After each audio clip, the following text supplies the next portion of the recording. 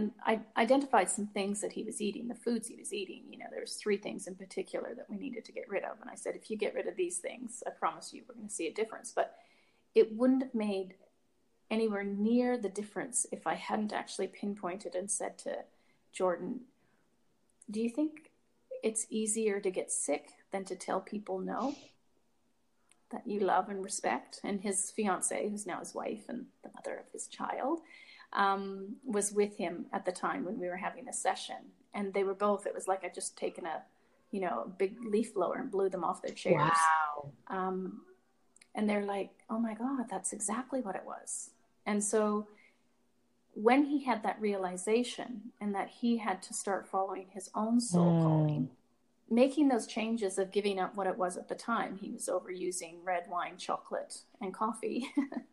And within, I think it was like 6 weeks, he'd lost 20 pounds, and all symptoms of glandular fever and chronic fatigue were gone in 3 weeks. Wow.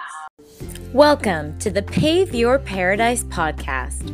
I'm Mandy Ross, international media personality, speaker, writer, life cheerleader, and coach. Each episode, I'll share a guest or an idea to help you blast through your limiting beliefs, nourish your soul, and connect with yourself to take your relationships, health, business, and life to a next level. We don't play small. We're meant for great things. We take our struggles and turn them into slam dunk successes. This is the place for you to create your best you so you can pave your personal path to paradise. Are you with me? Let's do this.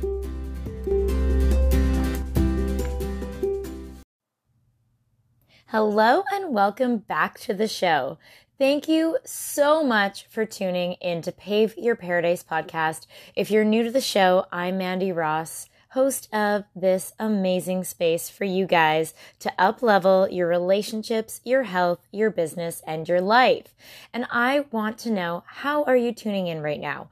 Are you guys on a walk? Are you in the car? Are you running around and just listening for some soul nourishment and body nourishment and mind nourishment? Or are you tuning in with someone else today? Please let me know by tagging me on social media at Mandy J. Ross and at Pave Your Paradise, and let me know. So major news for you guys. I told you a little while back that I had started my Patreon account, so it's now up and I'm ready to serve you even more through it. There's lots of additional resources I'll be sharing on it. So for you to join the official Pave Your Paradise community, where you'll be receiving tons of self-growth, self-love, and self-compassion tips, techniques, and tools for your personal development toolbox. Also to connect with me in live group calls and coaching, plus be supporting the podcast and myself to raise awareness on self-love and self-compassion and connection. Please visit my new page at www.patreon.com/Mandy J. Ross. And now I am thrilled to feature a special guest on today's episode, Sherry Strong, who's a food philosopher and founder of the Sweet Freedom Project. So many of you have reached out about nutrition and diet in particular, so I'm thrilled to bring you a leading expert on the topic. Plus, y'all know how much I nerd out over nutrient-dense food and philosophy chat. Sherry is a food philosopher, nutritionist, chef, and founder of the Sweet Freedom Project, dedicated to helping 1 million plus people beat sugar addiction. She's the former Victorian Chair of Nutrition Australia, the past president of Slow Food Melbourne, and was the curator and co-founder of the World Wellness Project. She's taught at universities here in Canada and Australia, as well as consulted to government on nutritional policies. Her book, Return to Food, The Life-Changing Anti-Diet, details the philosophies and strategies that helped her halve her dress size without dieting. When she's not working, you'll find her at a farmer's market, cooking, painting, or writing a novel and script for a romantic comedy. So guys, I am super stoked to be featuring her and her amazing work. And I also get to offer you guys 33% off the cost of her life-changing Sweet Freedom program. If you want to ditch the yo-yo diets, break free from sugar addiction, and still be able to walk past your favorite treats that used to be irresistible to you without experiencing any sugar cravings, this program is for you. Most importantly, if you are craving freedom in your life, please check out Sherry's incredible support and resource systems created just for you to live the sweet lives. I've included links below for you to join. So Sherry's a food philosopher, nutritionist, chef, founder of the Sweet Freedom Project, and so much more. We actually met through a mutual connection. Upon further looking into what she was up to, I knew I had to have her on the show for you guys. Her title, food philosopher, is quite perfect for her, as she's a leading expert on the topic of sugar addiction and nourishment. Because of her background from the nutritional world and her own personal struggle and transformational journey with sugar addiction and obesity, she is full of insight and inspiration. She's someone who I completely appreciate and respect for what she's creating in this world, especially the positive impact she's having on awareness around the food we eat and how we're nourishing our bodies and providing solutions to those who are struggling. Her strategies for living the free and sweet life are practical, easily digestible, and can have a huge positive impact on your life. So I had to share her with you. I want to continue bringing on expert guests that will help you, inspire you, and empower you. And Sherry Strong is a breathing, living, walking example of paving your own path to paradise. We dive deep in this episode into her personal journey with sugar addiction, trauma and healing your pain points. We go right into the nitty-gritty of what's happening to your mind and body when you consume sugar, techniques that you can start using today to help nourish yourself, plus proactive measures you can take to help heal what's really eating at you, and so many other delicious topics. So I hope you all enjoy this interview as much as I did with Sherry Strong. Welcome to the show, Sherry. It is such a pleasure to have you on Pave Your Paradise podcast. Thank you for having me, Mandy. So the first thing that I always ask every guest on the show is, what was the first thing you did when you woke up this morning? I pray. I scroll through and basically cover what I'm grateful for, what I wish to manifest in the world, how I wish to be of more service and help. Oh, I love that. That's such a beautiful way to start the day. And aside from work, what gets you up in the morning? I just think the will to it's a very human will to want to live and be alive. Absolutely. What has been one of the highlights of your week? Crikey, I'm working on a script for a romantic comedy drama, and I had my script writing coach over for dinner last night. So that was that sounds juicy. I like rom-coms. That's awesome. Sounds like very creative juices were flowing for you. I would love it right now if you could share with the Pave Your Paradise podcast audience a bit about yourself, your background, and your story. So I often will, when I'm speaking professionally, I'll start my presentation with, I basically was born an addict, addicted to the world's most dangerous drug that's killing more people on the planet than any other drug in the world. And that drug is sugar. And for most of my life, I struggled with sugar addiction. And that impacted my life in many ways. My brain, my ability to think, my moods, my memory, my energy levels. Probably the biggest thing was depression. I really struggled with depression. And even though at one time in my life I was twice my present size, I would actually say that depression was the worst part of that. So I basically came about this work very honestly. I started out as a chef, and it was like professional license to eat, and that didn't make me a happy person. And then I moved on to become a nutritionist. I studied at Deakin University in Australia, realized the classic system of training people to become dietitians and nutritionists was very industry influenced, and went on a different path, but I eventually ended up losing the weight, becoming the Victorian Chair of Nutrition Australia and the Melbourne President of Slow Food and the curator and co-founder of World Wellness Project, and went on to write a book called Return to Food, The Life-Changing Anti-Diet. And all of this time, I still had a dirty little secret in that I was still addicted to sugar. So I wasn't, freebasing donuts and starting off the morning with a liter of ice cream like I used to. But I still was kind of just wanting it with one thing here and one thing there, a glass of wine here, gin and tonic there, croissant at the market, to the point where I was still addicted to sugar. And it wasn't until I almost lost my mom from complications due to a compromised immune system because of eating sugar that I decided to face the music myself and start looking at it, because I knew that there are millions of people across the world that need help with that. Oh my goodness, Sherry, there's so much I want to dive into there. Wow. Thank you so much, first of all, for sharing your story. I really appreciate your vulnerability and just your transparency in doing so. I mean, that's a beautiful nutshell of a journey. I know there's probably so much we could go into, but I definitely have a few follow-up questions to that. First off, when did you become aware of your addiction? Well, I think I always knew. I mean, even when I was young, I remember being 16 and driving, and the sunlight was so excruciating.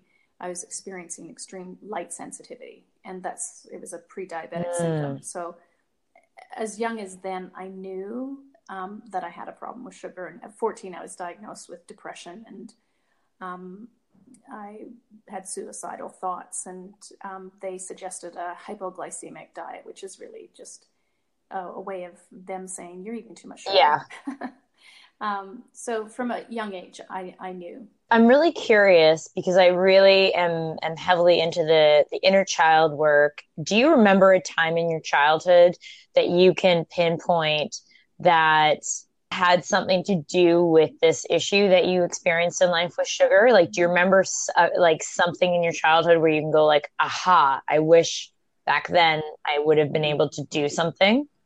The question you ask is an excellent question. I mean, and it's really where most of us should be starting when we're talking about our relationship with food.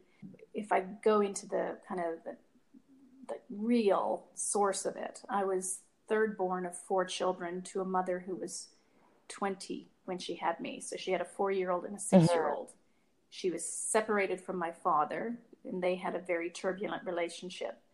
And so I came into the world, like, not because my mom didn't have any capacity to not love. She's like, I refer to her as a heart on 2 legs. Oh. But she had very limited skills and resources, to cope with it. So I wasn't a child that, oh, great, another baby. It was like, oh, shit, another baby. And so I was formula fed, and my siblings were all breastfed. So formula in the 60s basically had refined sugars, oils, salts, grains, and chemicals in it. It was what I call the lethal recipe. You combine the emotional turmoil of coming into that environment with malnutrition, mentally, emotionally, spiritually, and physically.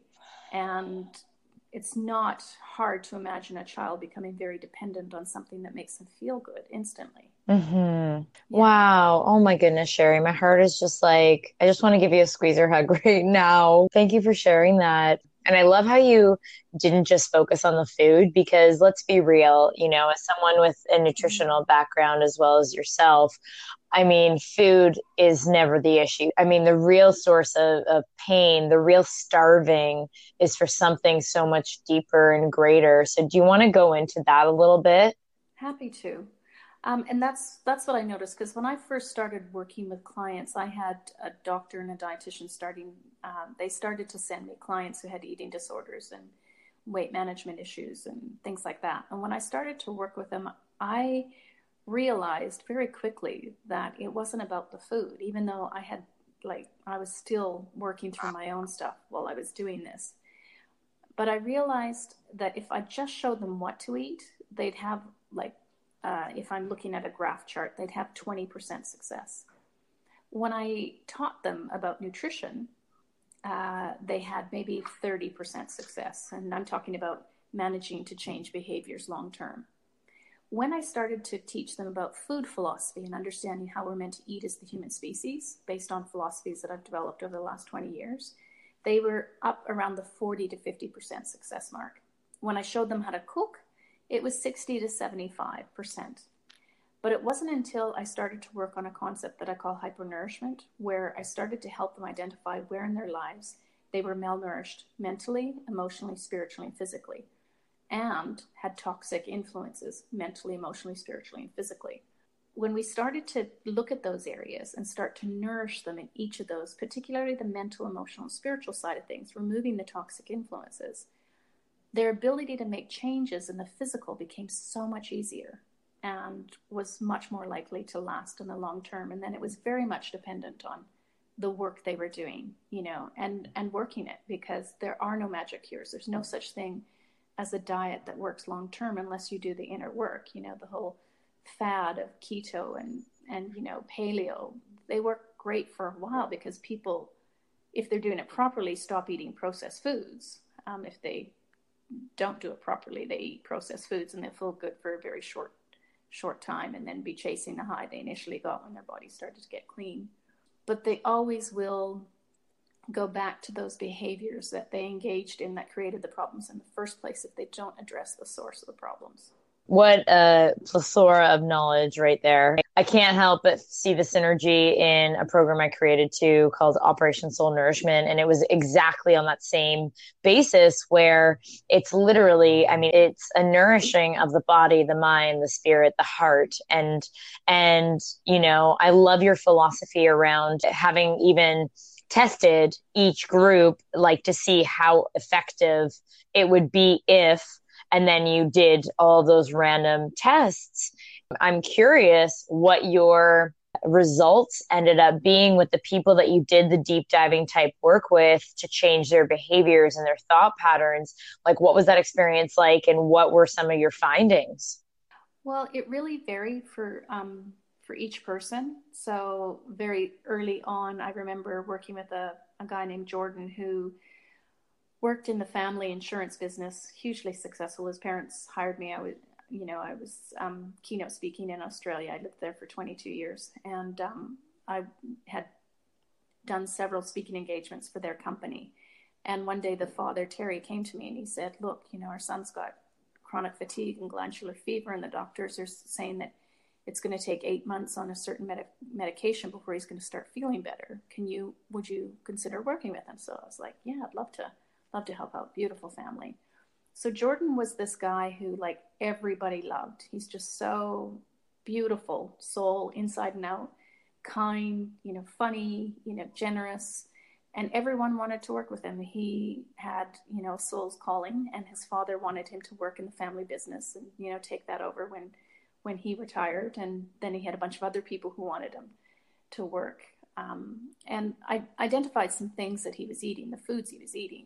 There's 3 things in particular that we needed to get rid of. And I said, if you get rid of these things, I promise you we're going to see a difference. But it wouldn't have made anywhere near the difference if I hadn't actually pinpointed and said to Jordan, do you think it's easier to get sick than to tell people no, that you love and respect? And his fiance, who's now his wife and the mother of his child, was with him at the time when we were having this session. And they were both, it was like I'd just taken a big leaf blower and blew them off their chairs. Wow. And they're like, oh my God, that's exactly what it was. And so when he had that realization and that he had to start following his own soul calling, making those changes of giving up what it was at the time, he was overusing red wine, chocolate, and coffee. And within, I think it was like 6 weeks, he'd lost 20 pounds, and all symptoms of glandular fever and chronic fatigue were gone in 3 weeks. Wow. So, and he really felt he got his life. Oh my goodness. Thank you for sharing that story. Wow. What a powerful message to share with my audience in terms of, don't look at the food in particular in this scenario, but don't always look at what it is you're basically using as a Band-Aid. Look at, like, you have to be able to self-discover. You have to be able to question, are you using this to numb something else? And in this case, I know so many people, I think, who can resonate with being a chronic people pleaser. And like literally their throat Mm. chakra will close up when they're confronted with any sort of something that's making them uncomfortable. They would rather literally swallow their own desires than have to say no. So rather than do that and follow, say, the family path or someone else's wishes, they would rather forego their own deepest desires. And it manifests in this addictive tendency, whether it's food or drugs or, sex or gambling or whatever it looks like on the outside. How amazing is that? That if we simply started to ask ourselves, is this a cover up for something much deeper that we need to look into and explore? Oh, I love that, Sherry.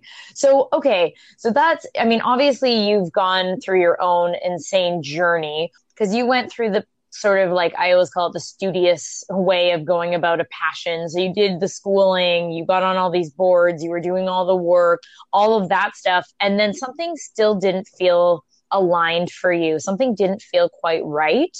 So at what point and what did that experience feel and look like for you when you had that aha moment where you were like, I've done all the work as far as the schooling and sort of on paper, everything looks great, but there's still something missing here and I need to make a really profound positive impact on the world by doing things differently my own way. What was that like for you? One of the big tenets of the work I do with people and the program that I run is getting people to tell the truth.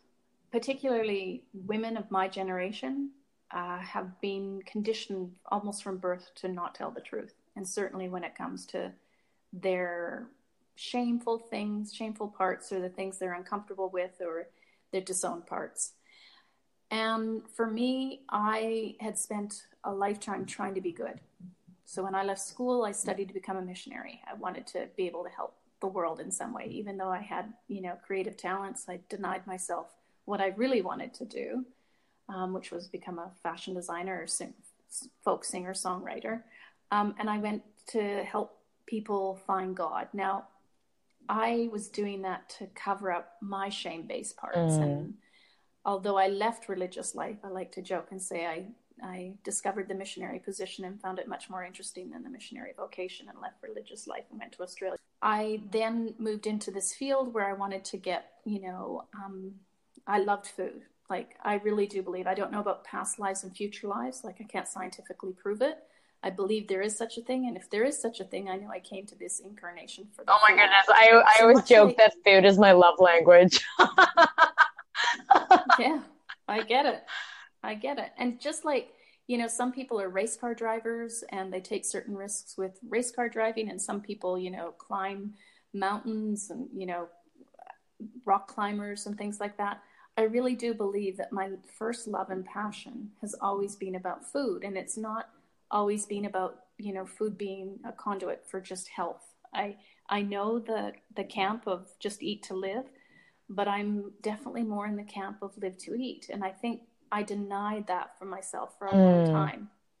And I didn't actually appreciate and understand how you can live in the duality of, yeah, I want to be healthy, but I also have the chef side of me that I really love food as a thing that actually brings me joy, not just as a form of escape, but because just like a race car driver gets joy from and a thrill from speed, I have a joy and a level that feels like a life's calling. So when I started to tell the truth to myself that no, I'm not a perfect eater. I don't aspire to be a perfect eater. I aspire to live a life that is centered around, food as a conduit for pleasure, but the balance of experiencing pleasure in the moment and after I've eaten it, as well as the next morning when I wake up. But also the whole social connection, the piece that we're a species that we're meant to eat together. And so understanding that piece and really starting to look at it holistically and just accepting the fact that I'm not going to look like someone who is devoting their life to having a perfect figure.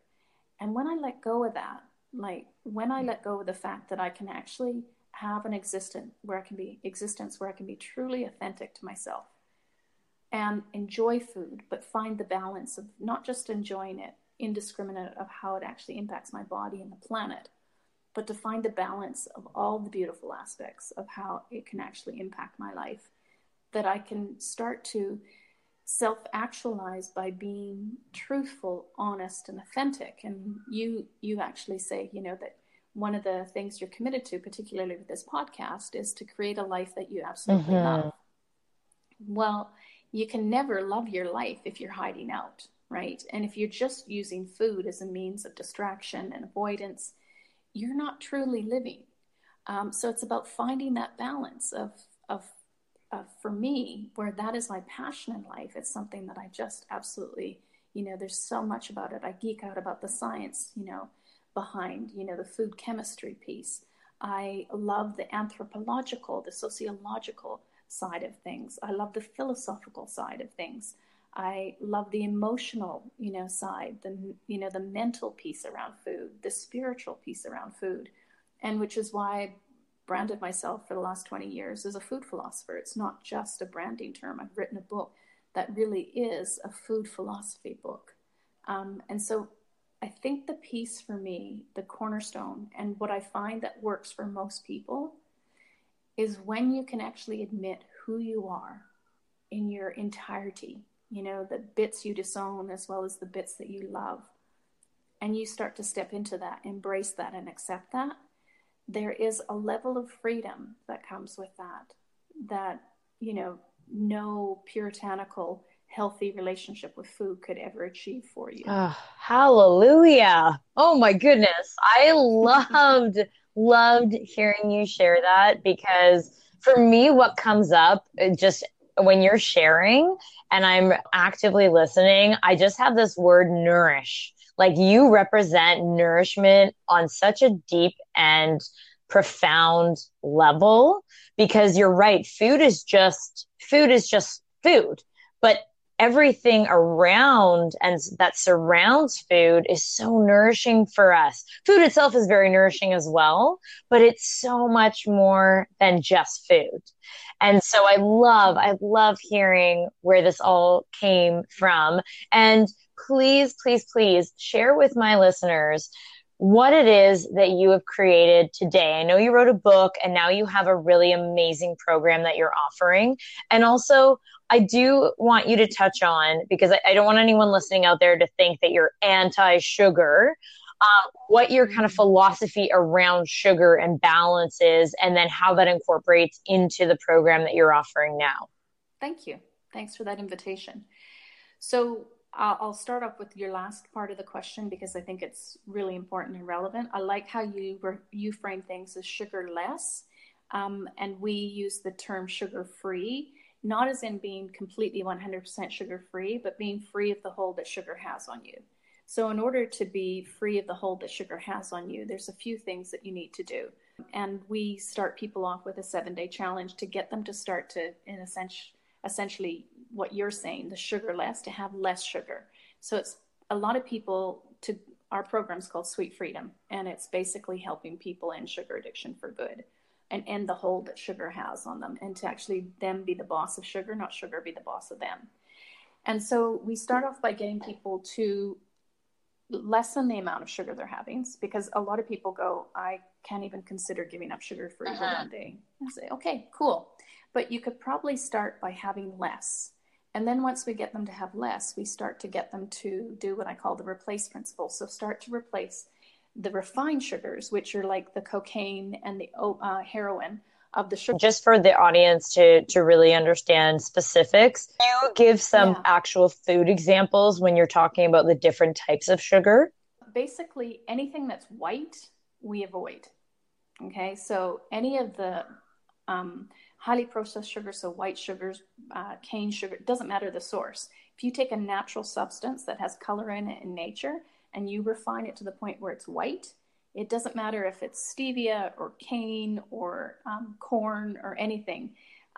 What happens is you take it from a natural substance that your body can actually deal with, and you turn it into a refined, addictive, and toxic substance. So if you think about it, opium sap in its natural state is not addictive or toxic, even though it has opiates in it. Wheat is not addictive and toxic if you chew on a blade of wheat, but it has opiates in it, okay? So what happens is when you actually take those things, and sugar cane, that has lots of nutrients in it, in a natural substance, and you start to remove all the macro and micronutrients, the vitamins and minerals and phytochemicals, the colors and flavors and aroma compounds from it, till you end up with a pure white substance, you make it something that's toxic and addictive to the body. So opium sap in nature, not a problem. Highly refined into the form of heroin, a problem. Coca leaves, you can chew on them while you're hiking in, South America, not a problem. Refining it to the point of whiteness makes it toxic and addictive. Now, here's the crunchy part, is that refined sugar, we tend to think of as an innocuous substance, that it's not so harmful. But what we know now, we can see from brain scans, is that it lights up the brain's dopamine receptors 8 times more than cocaine does. That doesn't mean it's 8 times more addictive. But what I will tell you is that it is 8 times more exciting to the brain to have. And I've had clients who were crack addicts, like cocaine addicts, who found it easier to give up cocaine than to give up refined sugar. So we get them off of the refined sugar and we get them into natural sugars. We're reducing the amounts, and we're now starting to upgrade their choices around what they're having that's sweet. And while we're doing this, we're starting to get them to nourish themselves. So the body will stop eating when it's nourished. It will never be satisfied until it's nourished, which is why you can go through a drive-through and have a 3-course meal that's had all of its nutrients stripped. And then it's basically highly refined, and they replace it with colors and flavors and aroma compounds that simulate the fact that, makes you think you're eating real food. And you can have 3 courses and literally an hour later, or sometimes even less, be going to the fridge and looking for something to eat. And that signal is not just an addictive signal. It's basically your body's not nourished. And so it will never shut off until you nourish it. So what we do is we start to teach people how to nourish. I just did a masterclass series where I did 3 recipes, a smoothie, a soup, and a salad. And I often will tell people, what you're having in these 3 recipes that I'm going to encourage you to start incorporating throughout your day and your week is more nutrients than many North Americans are actually getting in an entire week, and sometimes, in some cases, a month. So we teach people how to nourish themselves, and then we move on to the process of showing people how to do that with the hypernourishment, the mentally, emotionally, spiritually, and physically, and particularly to take out the toxic influences. And I know you're a big believer in fulfilling our soul's destiny and living authentically and doing those things. And I think many of us have been caught in the trap of eating and self-soothing when we know we're not on our life's path. So there's many aspects to what we do. We work with people long-term, not just, for 7 days or 8 weeks. They become part of our tribe.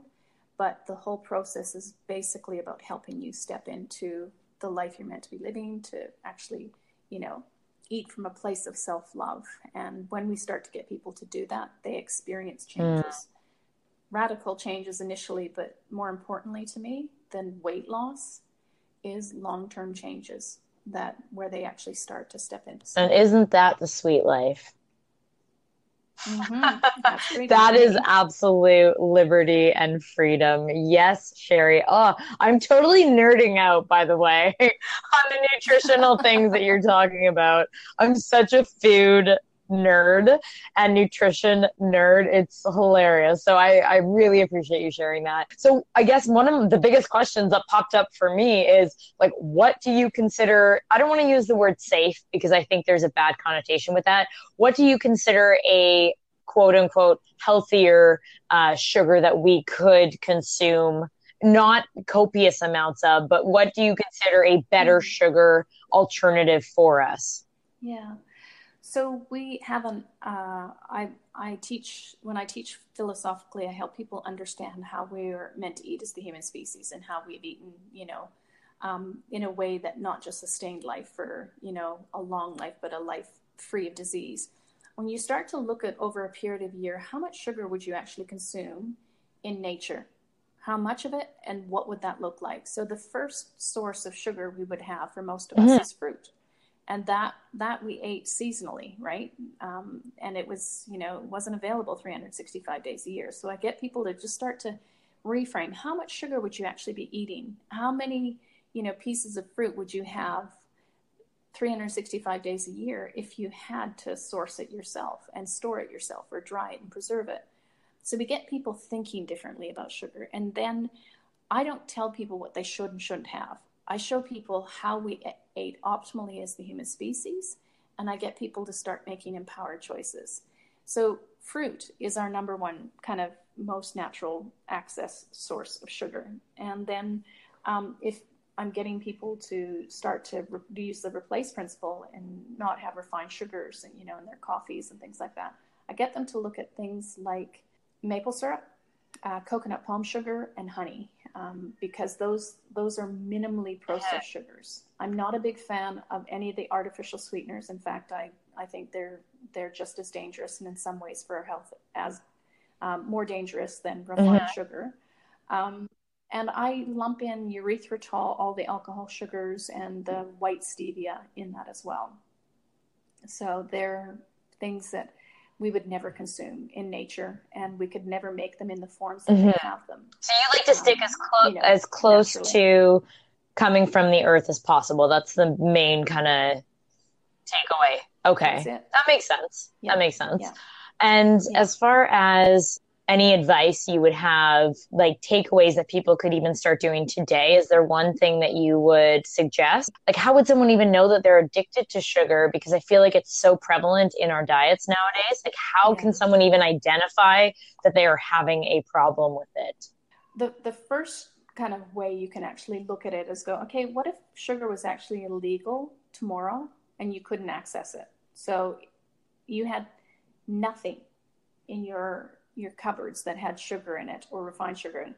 And to get people to the place of actually awareness, that's the question where we started. So start to look through your pantry, start to look at the ingredient list, start to look at things, and it will blow you away that sugar's in almost everything. It's in 80% of everything that's in the supermarket, right? So even things you'd never imagine, like beef jerky. Some beef jerkies have 33% sugar in them, which does a few things for a manufacturer. Sugar's a lot cheaper than dehydrated beef. So if you think 33% of the weight of that packet is actually cheap sugar versus beef, that beef jerky becomes really expensive. And then what it does is it makes it addictive. So you're gonna eat more. Even if you're nourished, you've now got a refined drug in your body that's gonna just elicit you to eat more. So to start to become aware is the first stage when we work with people. It's awareness is a big piece. You have to start to look at that because you can't change behaviors that you're not aware of. The other thing to do is to just you start to realize in that awareness phase of what happens when you're stressed. What do you do? What's the neural pathway you developed? Is it to the freezer? Is it to the little drawer beside your desk? Is it, that little place you go on the way home? When you're triggered, I love that. There's an old joke that says, if there's a parking spot out in front of the bakery, I'm meant to go in. And of course, it took me 11, spins around the block before the parking space opened up. That's a beautiful metaphor, but holy, yeah. I feel like there's so many people, and I say this with complete love and compassion. I feel like there's so many people that can honestly relate to that. They don't necessarily go for, the glass of wine, or they don't go for other types of addictions, but something I think what's craziest about, because I've studied addiction a lot, and the craziest part is, most other addictions are not necessities in life. Whereas food is an actual necessity. We need food to survive. So when you're addicted to something that we need, I think that takes it to just a whole other ball game. It does. It makes it a much more complex problem to solve. And it's the availability piece too, right? It's like you don't find free bowls of cocaine at the doctor's office. You don't find, charity events, fundraising with cocaine. You don't exactly. Find, it's not everywhere. It's not cheap. It's not socially acceptable. But sugar and refined foods, and you can have savory food addictions, because a lot of people say, I don't have a sweet tooth, when I can see very clearly that they've got, some addiction going on, and it's to refined foods, because you can't get morbidly obese on foods. You just can't. It's almost impossible. You have to have someone feeding you 24 hours a day for that to happen. But they'll say, I don't have a sweet addiction. And I was like, yeah, but there's lots of stuff that you're eating that turns into sugar in your body. So a lot of savory chips or pizza or sandwiches, bread, any refined grain, even if it's not sweet, will convert to sugar in your body. And you still have a very similar kind of addictive response when you eat those foods, and they're soothing. I'm very curious, having studied addictions and different mental conditions.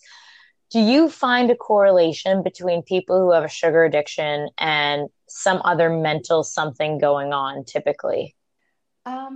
Can you clarify mental or emotional? Or do you mean like mental dysfunction? Like a mental condition, or it could be emotional as well. It could be mental or emotional. Do you find that there's a heavy correlation to something else when this sugar addiction is present? What I will find in almost 100% of cases is if you have some kind of brain or mental or emotional disorder, most of the time people are eating sugar. It's extremely rare for someone to have brain, emotional, mental disorders or malfunction, and they're eating a complete whole food, balanced, natural, living food diet. Which makes it even more important to, like, the food is the surface level. If that's the case, which I completely can understand, and I'm not surprised, to be honest. I could see why. It's just, that's the surface level. You have to go so much deeper and really address the actual underlying issue. Yes, and to give you an example, a really strong example of this is there's a well-respected and prominent family therapist, child therapist here in Vancouver who has great success rates.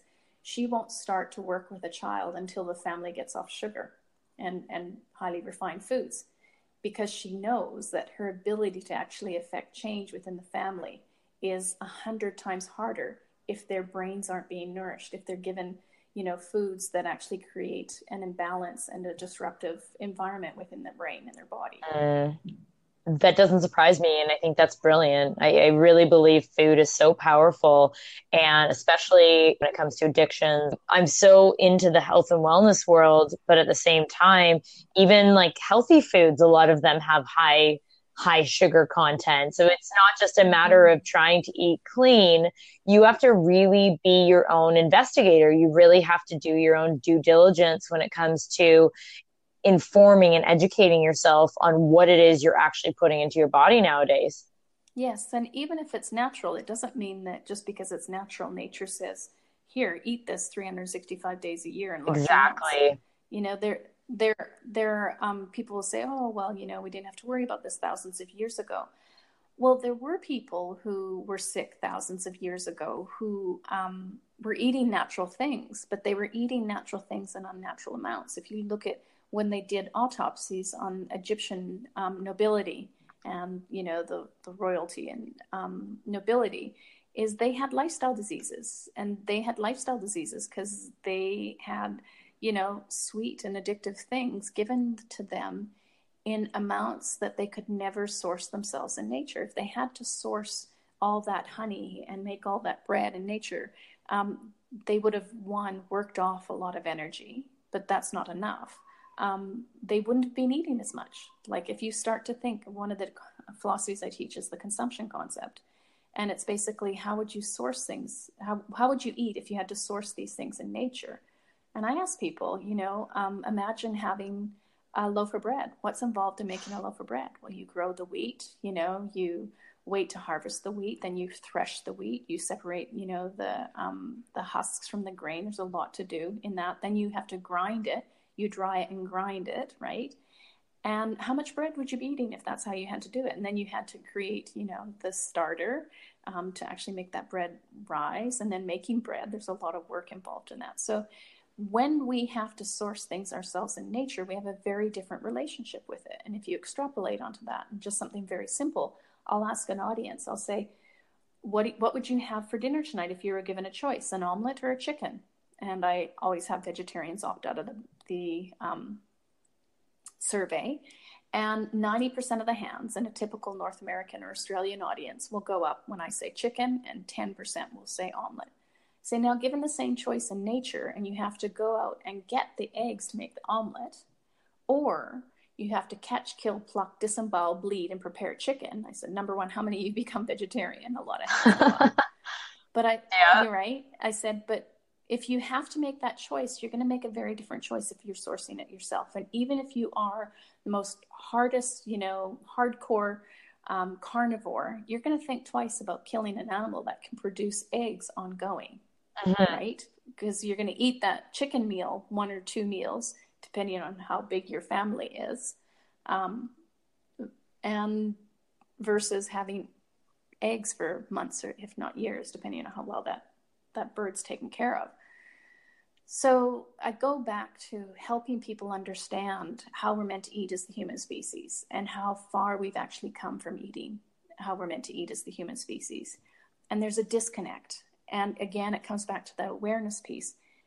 If you don't understand how we're meant to eat as the human species, if you're just kind of following one diet here and, one fad here, you're always at the mercy of the latest scientific information, which people are very clever at manipulating, you into thinking. Whereas it's the classic, give a man a fish, he'll, eat for a night. Teach a man to fish and he'll eat forever. So my version of that is I want to teach you how to eat like the human species is meant to eat. So you're making decisions from a very informed place where you can't be manipulated by the latest fad or who's selling what. I love it. I love your appreciation and your principles around eating, because they really do stem from nature, like where we came from, how we operated, and our histories.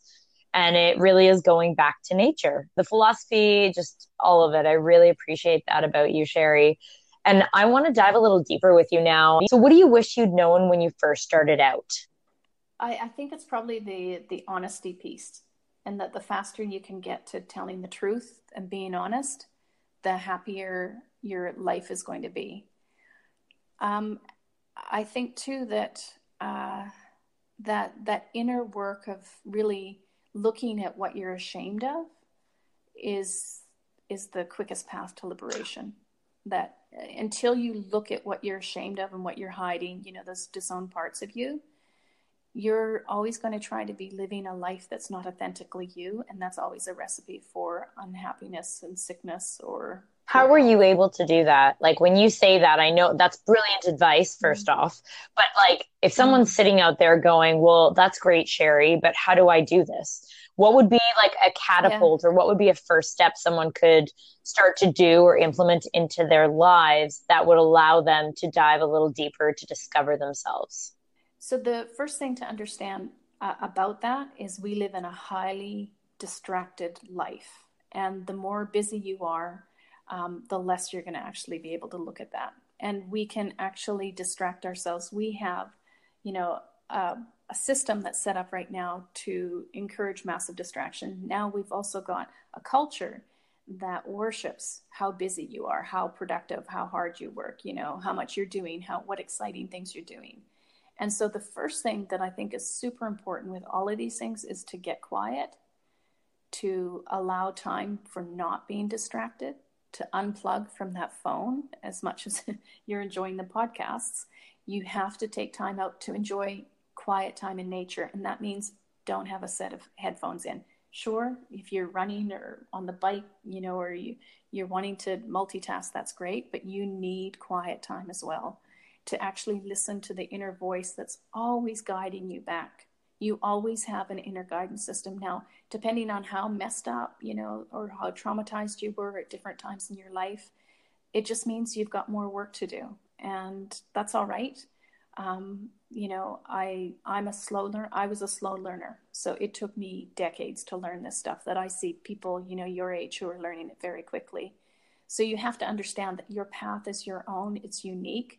Your trauma, and the scars that leaves on you, and your coping mechanisms, as much as there are gifts in that, and there's always gifts in it, you have your own path to follow. And I love the Joseph Campbell Hero's Journey, and a film in particular that brought this point home to me is the film was called Finding Joe, and it's all about Joseph Campbell's hero's journey story. And it asked this question: how do you know if you're on the wrong path?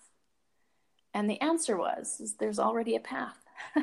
So if there's already a path that's cut, someone else has made that path. You haven't made your path. You have to make your own path. And it involves a machete. It involves hard work. It involves sweat and frustration and tears, depending on the level of, your path and the terrain you have to go through. But what will happen if you're finding someone else's path? Your soul's always telling you there's something not quite right about this. Super comfortable. I'm getting adulation and praise from people like Jordan did. Everyone wanted to work with him, but his soul was saying there's something that I'm meant to be doing. There's something that I'm meant to be doing. I don't want to disappoint these people in my life, but there's something I'm meant to be doing. And so my first piece of advice: get quiet. Get a book, a pen and a paper, and it's unless of course you type better than you write, but you need to start to get in that voice of your soul that's telling you you're off track, because it will always guide you to get back on track. And it comes in a little voice like, just go for a walk. And then we go, oh no, I need to finish this. We quelch that voice, right? It'll say, she's right. Get out the pen and paper. Oh, I hate journaling. Nothing's going to come of that. You have to start to listen to that voice. You have to get quiet, because it will always direct you. There is something deep and knowing. It's within you. It is your soul. It's encoded in your DNA. And when you start to listen to that voice, your life will get much more fulfilling. It will feel right. It may not be easier, but it's going to feel right. And often we will choose the path because we think it's going to make our life easier. And it can actually lead us to feeling not right, that something's wrong. And it's not something that's terribly, disturbing. It's just that you're not on your path. So you need to get on your path. Absolutely. A fullness that no amount of food or anything else can fulfill. Wow. Yeah. Sherry, I'm all for morning routines. I have a master morning routine. I'm obsessed with people's morning routines and also daily habits for success. So what would you say are your daily habits that you swear by for success, and also what your actual morning routine looks like? So one of the things about me, that's me living authentically, is I'm a contrarian, and freedom is my kind of number one. It's the most important thing to me. It's no mystery. My business is called Sweet Freedom. So I have rebelled against discipline for most of my life, and good or bad, it's just been my MO. It's like this incarnation. It's about not being regimented. So my business partner once took me to an Orange Theory fitness class, and I said, Kev, if it's a choice between morbid obesity sitting on the couch and an Orange Theory fitness class, I will choose morbid obesity on the couch, hands down. So the thing about my nature is I know I'm a serotonin seeker and not an adrenaline junkie. I love peace. When I was asked on a podcast, earlier this year, someone said, what's your favorite sound? Quiet. That is silence is my favorite sound. So for me, the first part of the morning is, as soon as I wake up and I have awake consciousness, I start to give thanks, what I'm grateful for. Thank you for this day of life. Thank you for my body, da, da, da. I just go through and scroll through what I'm grateful for. And then I go through, it's a prayer that I learned from Oprah, and it's, God, use my life for something greater than me. Help me fulfill, what it is I'm meant to be doing in my life, and open my eyes to, what that's actually meant to be, because I might have a perception of it that it's not. So I continually look for that opportunity, give thanks, and just ask, for guidance to help those people around me, my family, my friends who are going through difficult times and things like that. How can I be of service? And then I get up, I go to the bathroom, and then I go straight to the kitchen, and I pour a liter of spring water, and I squeeze half a lemon into it. And I take a bit of that water out, and in a little glass, I put 2 teaspoons of apple cider vinegar and a droplet of iodine.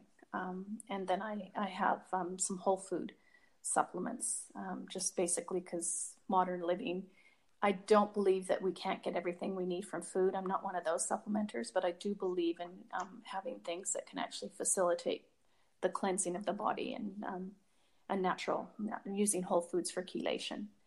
And then I have break time. So I'm not I love coffee, but I have a cup of coffee every other day. That just works for my body. And if I have more than that, it doesn't work for my body. And I wait until I get hungry to eat. And for me, movement is, I'm 2 minutes from the woods and I'm 5 minutes from the beach. So for me, movement is walking or yoga. And then I work. And unfortunately, I sit for my work. So sometimes I'll stand, but most of the time I sit. And my work day can vary wildly from filming. We do a lot of content filming for online programs and the marketing materials, to doing interviews like this, to writing. I just did voiceover for 2 videos that we filmed before this podcast. And and I do allow time for, so when I go for my walk, I actually take a book. Right now I'm reading Sacred Success, and I will take time to read if the weather allows me to. And then I bring in time in my day to every day I try and reach out to someone in my life who I can add value to, whether that's my friends or my family or a client or, someone. That's just part of, I think service is a totally underrated part of our human experience. And until we really get that, I don't think our souls are really straight. That's so nourishing. I love your daily habits of success, and what a beautiful, again, way to start the day.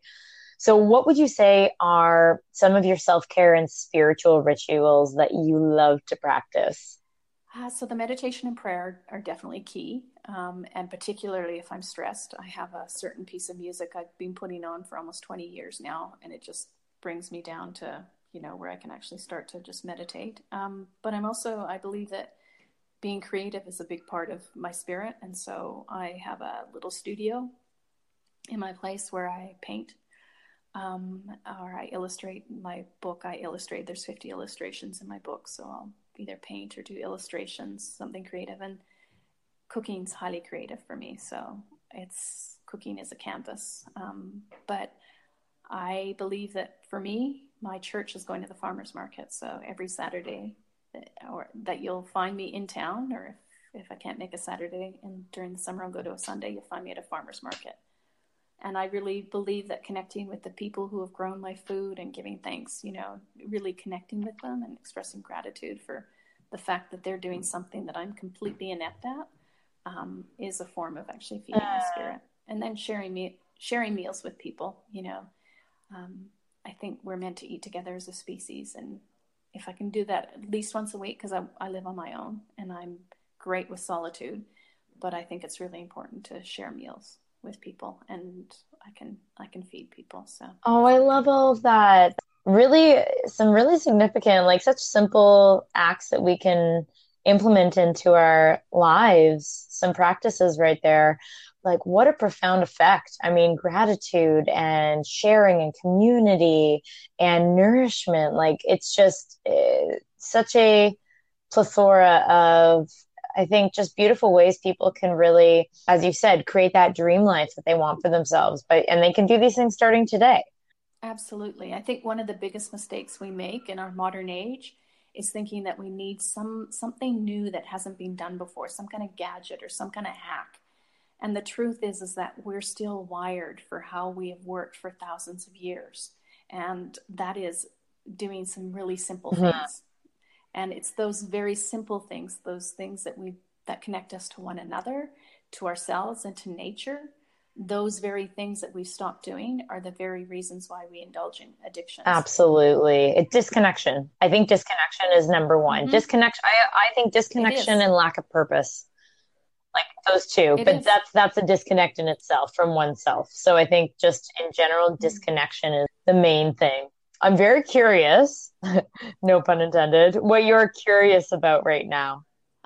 So for me, it's about stepping into my power. I think that's probably the biggest piece. I was raised of a generation of being nice was really important. Being conceited was like the worst thing that you could be called at school. Even worse than being called a bitch was, oh, she's so conceited, right? Which more often than not was just being mistaken for, gee, she has good self-esteem. Yeah. Gee, she has healthy boundaries, right? So for me, the thing I'm most curious and what I'm looking at now is that piece of, I don't think I've stepped into even 30% of my real power. So that's where I'm Wow, moving. look out, world. Look out, world. Right? That's amazing. What's something that you failed at? Oh, wow. We've only got 90 minutes. So I often refer to myself as a slow, I've got a high IQ, but I'm a slow learner. So it wasn't until 12 years ago I was dating someone, and he said, I think you've got a high IQ. I think you should do an IQ test. And without a word of a lie, I told him IQ tests are BS. Like, what difference does that make? And to be quite honest, the reason I thought that, because I didn't think I had a very high IQ. Yeah. So it was my way of deflecting. So I did the IQ test, and I did it a second time because I didn't actually believe it. It turned out that I had a very high IQ. And one of the things that my best friend always said to me is, she said, you have a PhD in emotional intelligence, and she's got a PhD in psychology, and is one of my harshest critics, by the way, as well. So I always took that as a huge compliment. But what happened is I realized I actually had a much higher IQ than EQ, which offended me because I wanted to have the high EQ. But what it meant was I often was a slow learner, not because I wasn't intelligent, but I let my emotional inabilities or my inability to navigate emotional things get in the way of actually making changes and progress. So I'm not a fast learner, but what I am is I'm tenacious, and I just never gave up. And I think the big thing is if you can get people to just get a goal and to work towards it, and to be tenacious and not give up, rather than thinking about the instant gratification, or I'm going to lose weight to fit in this dress or for this event, is to actually think in a way, when I got this, that I'm going to be the tortoise. I was trying to be the hare, and I did that because that was one of my coping mechanisms. To actually, I felt that I had to hack my way through life because I didn't have the resources or the skills or the intelligence or whatever it took to actually take the proper route. Now, it had benefits and it had drawbacks, right? But so to give you an example, we moved 11 times before. I'd been to 11 different schools before I was in the 8th grade. So my 8th grade was my 11th school. So what I learned is I had to often pretend that I knew shit in order to pass stuff, with the curriculum in school, and to make friends and all that kind of stuff. So I carried that through my life, and that instead of studying to become a chef, I got taken on as a second chef without papers. And I just applied myself, like so focused, that a year later when the head chef left, they made me the head chef. And 9 months after that, I won star contract out of 97 different, restaurants and contracts in that catering company in Australia, in Melbourne. So I always thought that I had to hack my way through it. And if I can probably kind of pass on the downside to that, is there's no shortcut to doing the work, the real work. What often happened is I ended up having to do more work as a result of trying to find the shortcut. So would you say that was what you consider the failure in it? Well, there was a lot of failure along that way, because I was trying to shortcut the system. So I did 7 television pilots when I was in Australia. None of those made it to air as a show. I had a cooking school that lasted for 7 years, but I never really had the traction in it. So what would you say? So on the flip side, then, those were things that you would consider failures, but what was the takeaway that you finally came to the realization through that? Nothing's a failure, number one. Everything's just an opportunity to learn. Like, that's I know it's cliche, but it absolutely is It's true. so true. There's no So such true. thing. Yeah, Someone said the there's other no such day thing. that really it dawned on me too when it was a chat about this. You're either winning or you're learning. Mm-hmm. Yeah, you win some, learn some. Exactly. Yeah. Which hurdles did you personally face and how did you overcome them? And obviously, there's a lot in life that you can go through, but if you could name, say, one hurdle that really impacted you that you personally faced and how you overcame it, could you please share that? Well, when I left high school, apart from studying to become a missionary, what I wanted to do really was to have children, lots of them, get married and have children. And when I was 19, or I was 20, I was traveling through Europe and I was raped in Italy. That left me infertile, so I could never have children. I could never conceive children on my own. I didn't find that out until I was 30. So the biggest hurdle of my life was facing infertility because I had this view that I was going to be a mom and I'd be making the cookies and friends would, my kids would bring their kids around and all that kind of stuff. And my marriage ended and I never wanted to be a single mom. I wanted the family thing, Mm-hmm. right? I wanted that for my child. So the hurdle was reimagining my life without that, without having children, without being a mom, and still seeing myself as a whole and successful person. And I don't know what it's like to be of your generation, but in my generation, and there's a lot of writing that goes on about this. There's a lot of documentation. There is this piece in our society that if you're not a mother, right? If you're a single woman and you're in your 50s or your 40s or even your late 30s, something's not quite right with you. And professionally, relation, all those other things, they pale into significance into the hurdle that's actually created in my life. And there's a lot of perception that if you don't, if you're not a wife and a mother, you're somehow selfish. So I had to overcome those limitations in thinking and societal expectations. And I can assure you, Mandy, I've had many conversations with people who have said things that you would be blown away at how they reinforce those beliefs and how insensitive they can be. And so for me, the biggest hurdle was just going, okay, Sherry, this is your life. How are you going to use it? It's not what you thought it would be. It doesn't look like what you hoped and wished it would be. So how do I actually use this life and not feel, sorry for yourself in any way? And how did I go about doing that? I started to learn how to serve, really serve, not just to be seen to be serving, but every time I actually stepped into that place where I was truly of service to another human being. And it feels very different than walking up on stage and giving a great presentation, Absolutely. But when I really moved into that space, things shifted for me. Oh, I just had like this wave of beautiful energy. I could picture you saying serve. I knew there was going to be a serve element and literally and figuratively in your case.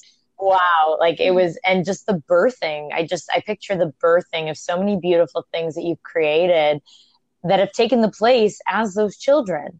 And those things can go and do such greatness in the world and are doing such greatness and creating such amazing, powerful, healing abundance in the world. I hope so. I know so. Having looked into you, I know so, Sherry. I know so. And just your vibe. I love it. What's a limiting belief you had or have, and how did or are you overcoming it? I think because I came from a family without resources, that, college wasn't an option. It was never held out, all those things. It was poverty. And it wasn't just physical poverty. It was mental, emotional, and spiritual poverty as well. That they somehow diminished my stature. So I would actually raise other people up, as just a bit more worthy of me, or if, gave them more significance. And although I got it intellectually, I'm starting to get it on deeper and deeper levels, that the disadvantages that I had, mentally, emotionally, spiritually, physically, were circumstances that in the end were only relevant to the level that I my brain allowed the limitations to happen. And there were people who had far less resources in their life who ended up having a lot more. And there were people who had a lot more resources in their life who ended up, having or doing a lot less. So that was the limited thinking, is that somehow that the support I did or didn't get determined where I would be. And look, don't get me wrong. I look at people who, and I study their lives, particularly women who I really admire and aspire to the level of success they have. I've listened to them being interviewed. I've listened to their conversations. I've studied it. And they had mothers in particular, or a parent, a significant parent figure who taught them some really good self-esteem, boundary, and wisdom, teachings throughout their childhood. And it does set you at an advantage. For sure. Mindset. It's like mindset, right? Brain training.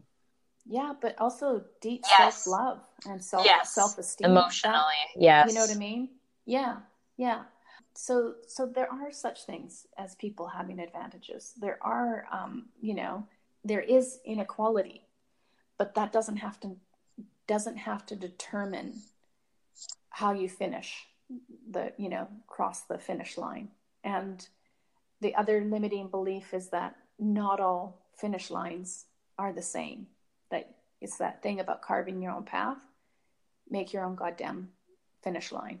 Heck yes. I love that. Yeah. Yes. Love that. Because I truly believe anyone can be a winner.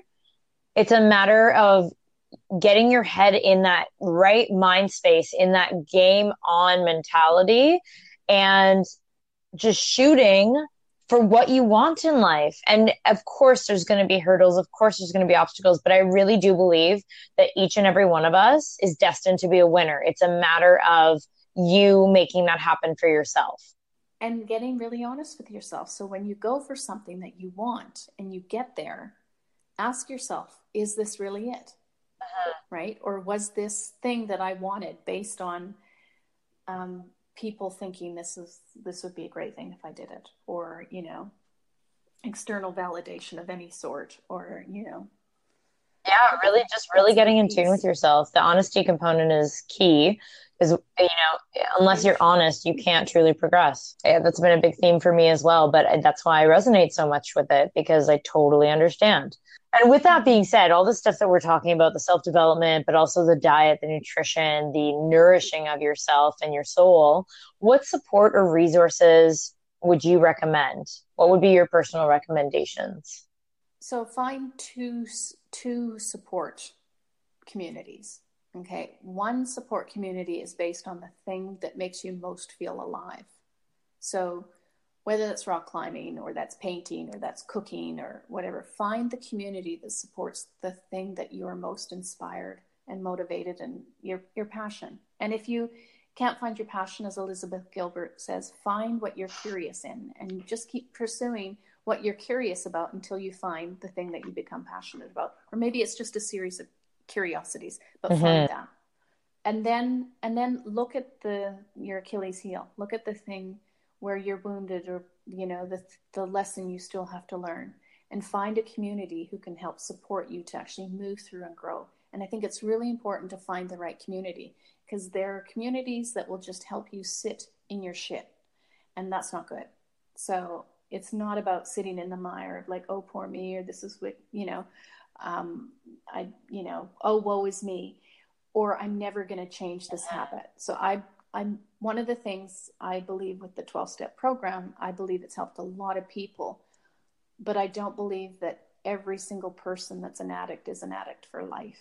I think there's a small percentage of people who, like, say, for sugar addiction or alcohol addiction, they can never touch sugar. They can never touch alcohol because it just triggers and all based on their physiology and psychology and all that. But find a community that not just supports you in that piece of dealing with that piece, but helps elevate you to actually grow out of it and beyond it and heal, truly heal. Such amazing advice, Sherry. Bang on. Love it.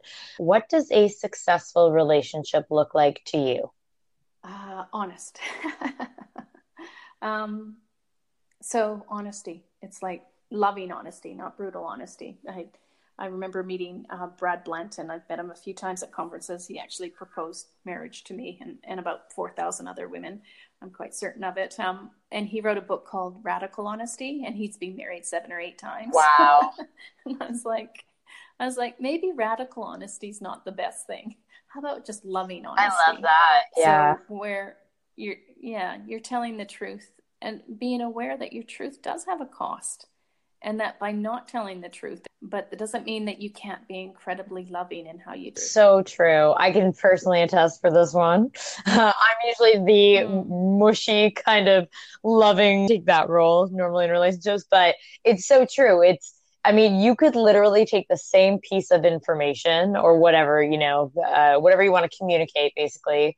And if your delivery is atrocious and it's enabling your partner to shut down, something's got to give and something's got to change, because it doesn't matter. Like, truth and honesty in relationships is one of the fundamental key elements, which I know for you saying this, of course, you know that. But for people out there, I know it's not easy to tell the truth always, and it's not easy to communicate transparently. But as you said, there's a cost to not saying how you feel. There's a cost to also saying it in a way that your partner cannot comprehend it.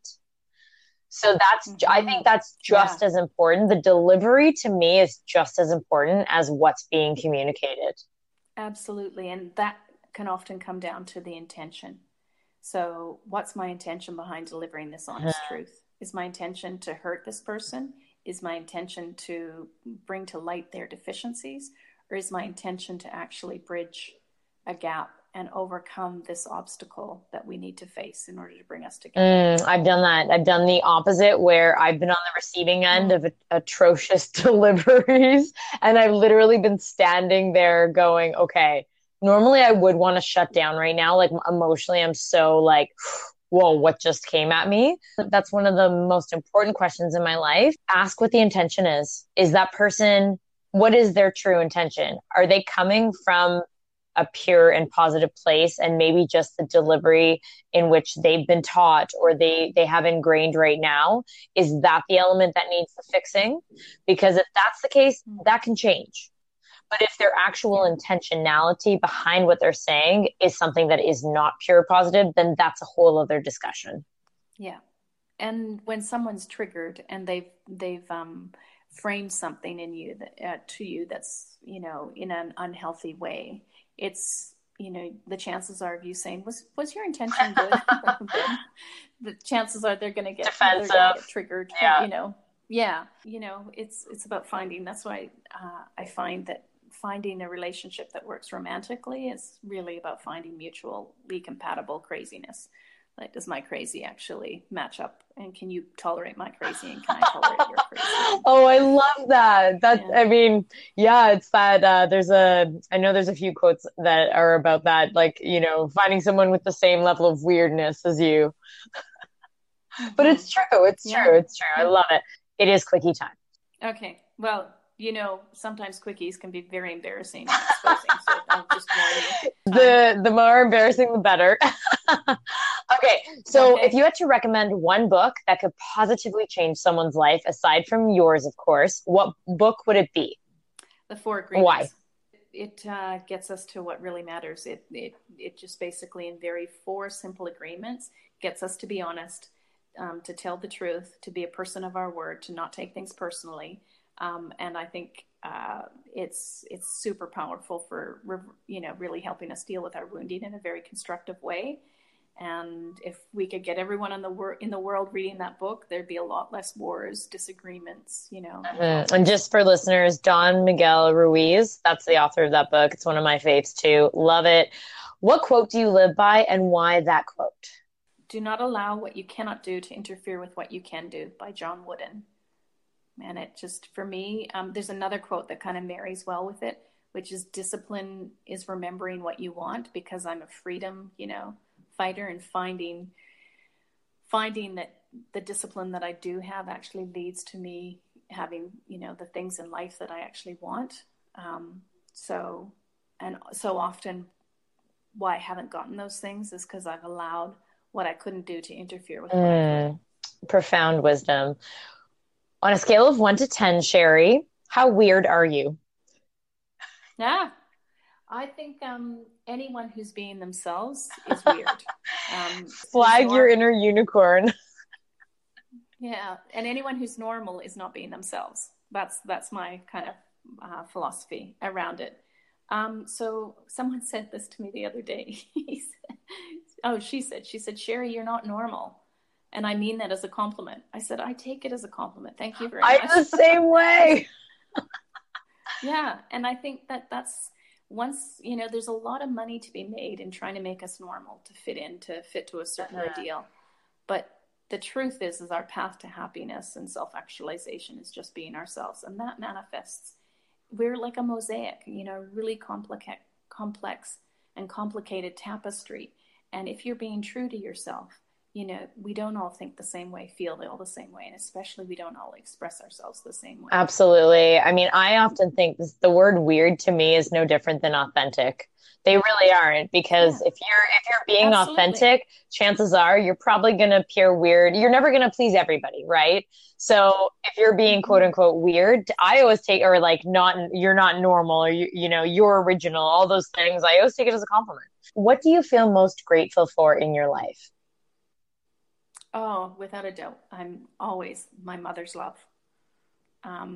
We had a rocky start, given everything that she had on. And I often say, I was hard on my mom, judgmental when I was younger, but in my 20s, I quickly learned, based on, character and resilience, that I don't know if I could have done as good a job as what she did, given the resources that she had and what she coped with.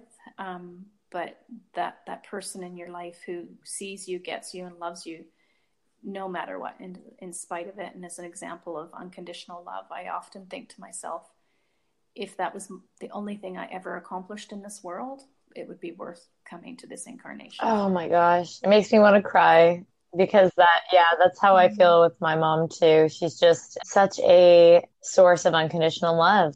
If you can somehow feel that for yourself, I think that's freedom. I really do.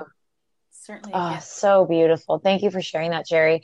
Okay, if you could have lunch with one person, alive or dead, who would it be? Oh, that one's the hardest. I would actually have lunch with my friend Marie, who passed away from breast cancer. 5 years ago, because I don't think I was a good as friend as I could have been.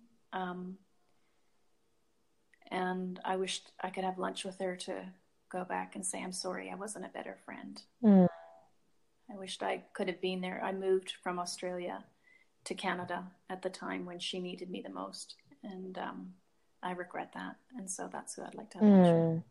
Oh, I love that answer. Do you have any guilty pleasures? You're all about sensation and stimulation. I know you, lady. Share the deets. What are your guilty pleasures? I'm total hedonist. I love it. The only thing that stops me from having chocolate ice cream and cake all day is not wanting to feel like crap the next day. That is the truth. But so I often say I believe that chocolate is God's way of saying he loves us and wants us to be happy. And that I'd much rather live to 100 with chocolate than 120 without it. But saying that, I have one caveat. I only eat like the best chocolate in the world, which the price of it alone limits my consumption. And so this is single origin, handmade chocolates, 2 ingredients, unrefined cane sugar and chocolate, cacao beans. So it's fair trade. It's not just fair trade, it's direct trade. So instead of, the farmer getting, a few dollars a pound for working incredibly hard, most chocolate that we consume on this planet is made from slave labor, from people in the chocolate industry who live in squalor so that we can have cheap chocolate. So it's from a company in Eureka, California. It's called Dick Taylor. And they treat and reward their farmers well. They produce in a really ethical way, environmentally. It's literally the best tasting chocolate on the planet. And so when you have it, it's like eating gold. It's it's expensive and delicious, and it takes very little to satiate and satisfy. Oh man, I want to come over and eat your chocolate, lady. That sounds so good. Oh my goodness, that's all I can think of. Like, I'm gonna drive over right now and just eat some chocolate with you. Okay. So you're gonna love. Like, I ask this question to everybody, but you especially, I feel like will really love. Maybe love or hate this one, depending on how you're feeling about it. If you could only eat one food for the rest of your life, what would it be? Vegetables. Okay, now for reals. What's that? Yeah, I hate that question. And it's usually because, it's like if you could only have one sexual position, if sex was your thing, and you're like, if you could only have one sexual position, right? If music was your thing, and you go, what is the only song you ever, if you could only listen to one song? I totally know, but I'm going to make you answer. You have to answer it. So pick something. Look, if you try and think about the thing that I would not get tired of, because that's what you're pretty asking. Much. You're not asking what your favorite just food is. If you could only eat one food for the rest of your life for whatever reason, what would it be? It would probably be potatoes, because you can do so many different things with them. Well, there's some creativity for our foodies out there to get more creative with your potatoes. There's a guy I interviewed, Andrew Spud Taylor, who was morbidly obese, and he went on the potato diet. He only ate potatoes for a year.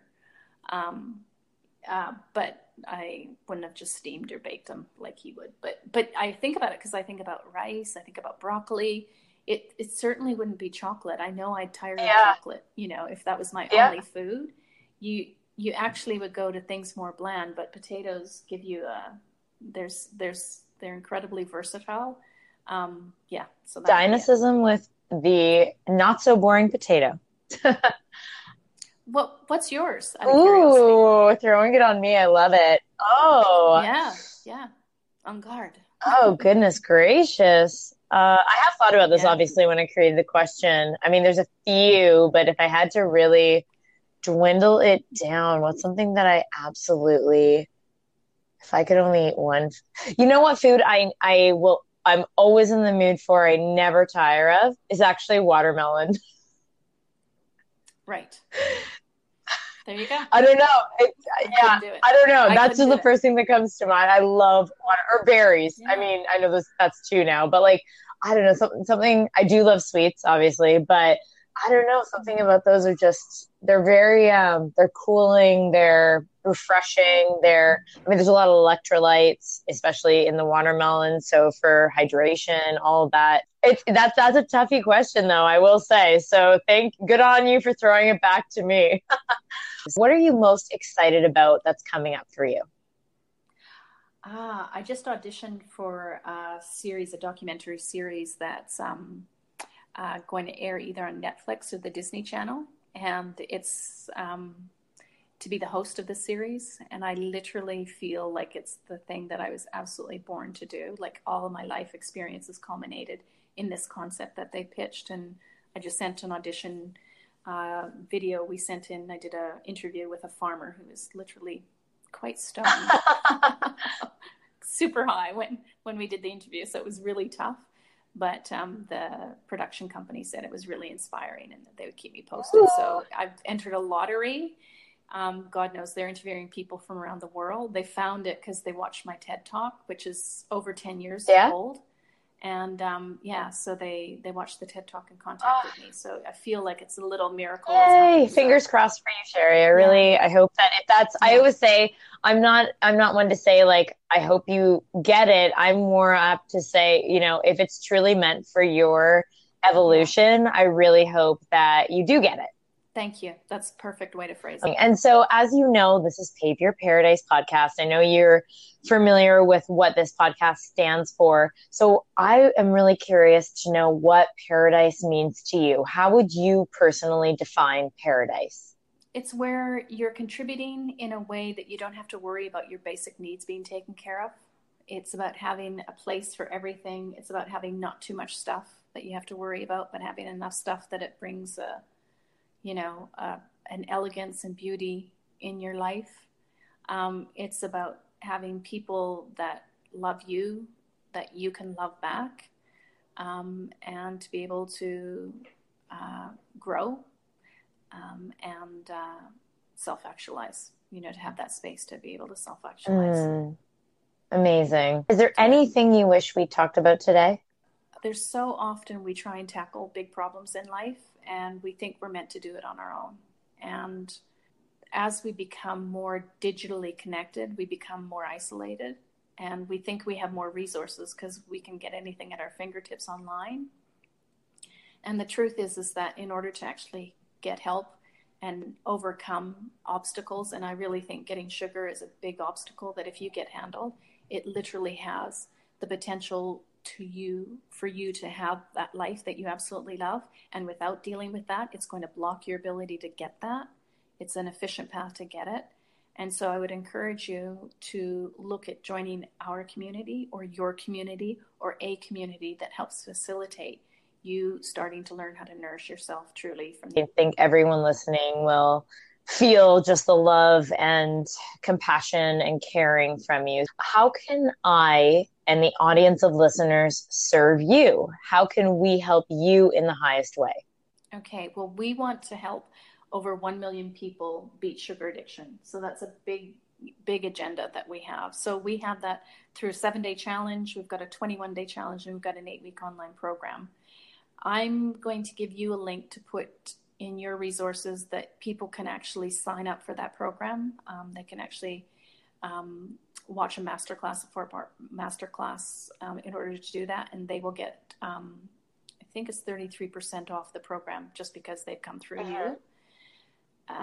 So we can provide that link. We have tons of resources on Sweet Freedom Life YouTube and sweetfreedomlife.com. And we refer to getting on the Sweet Freedom train, and just get on the train, just hop on in some way or another. Just don't wait until you're ready. Stephen Pressfield says it best, begin before you're ready, start before you're ready. Because if you wait until you're ready, the chances of it rarely comes. Don't wait until you get sick or get a chronic or a terminal diagnosis to actually address this. Just start. Absolutely. And yes, I'm so excited that I'm able to offer this course that you're putting on to my audience, to my listeners. If you guys are listening out there, I would highly, highly suggest, even if you're not sure if the program's right for you, check out what Sherry has going on, because as she said, she has tons and tons of resources. Maybe there's something that you're not even aware of right now. And if something doesn't feel quite right, if something doesn't feel like you are living in your highest form, and that could be any area of your life, could be, as you know, with Pave Your Paradise, it's anything from relationships to health to your business to other lifestyle things going on. Check out what she has going on, because maybe it'll even inspire or just even trigger something else that you're not even yet aware of that you could improve on, or that you can at least learn about yourself. And Sherry, where is the best place to find you and to learn more about you and your community and what you're doing in this world? It will be sweetfreedomlife.com. Okay, and that has links to everything, your social handles, all of that. Yeah, it does. Amazing, amazing. Okay, well, I am feeling much sweeter than the beginning of our interview. I love it. I have such good vibes with you, and I'm so grateful that you can share all of your words of wisdom and your love and all the sweetness that you are creating in the world with the audience today. So thank you so much for joining me on today's Pave Your Paradise podcast episode. Well, it's been my absolute pleasure, and I want to congratulate you for being such a positive and powerful force, asking great questions and inviting people to step into those beautiful lives that they want and being their life cheerleader. Oh, my heart's so happy right now. Thanks so much for joining me. If there's anyone you know who you think could benefit from hearing today's episode, it would mean the world if you'd share it with them. Love what you heard? Then please subscribe. If you really love what you heard, then please leave a review with your honest and loving thoughts. This podcast wouldn't be possible without your support. If you feel called to, please make contributions to my podcast fund that helps me to keep it going strong, bringing on amazing guests for you, and to continue the ripple effect of spreading goodness in the world. I appreciate you, your time, and your energy, and I love hearing from you, so drop me a line on social media. As always, I'm wishing you a positive day and your own piece of paradise.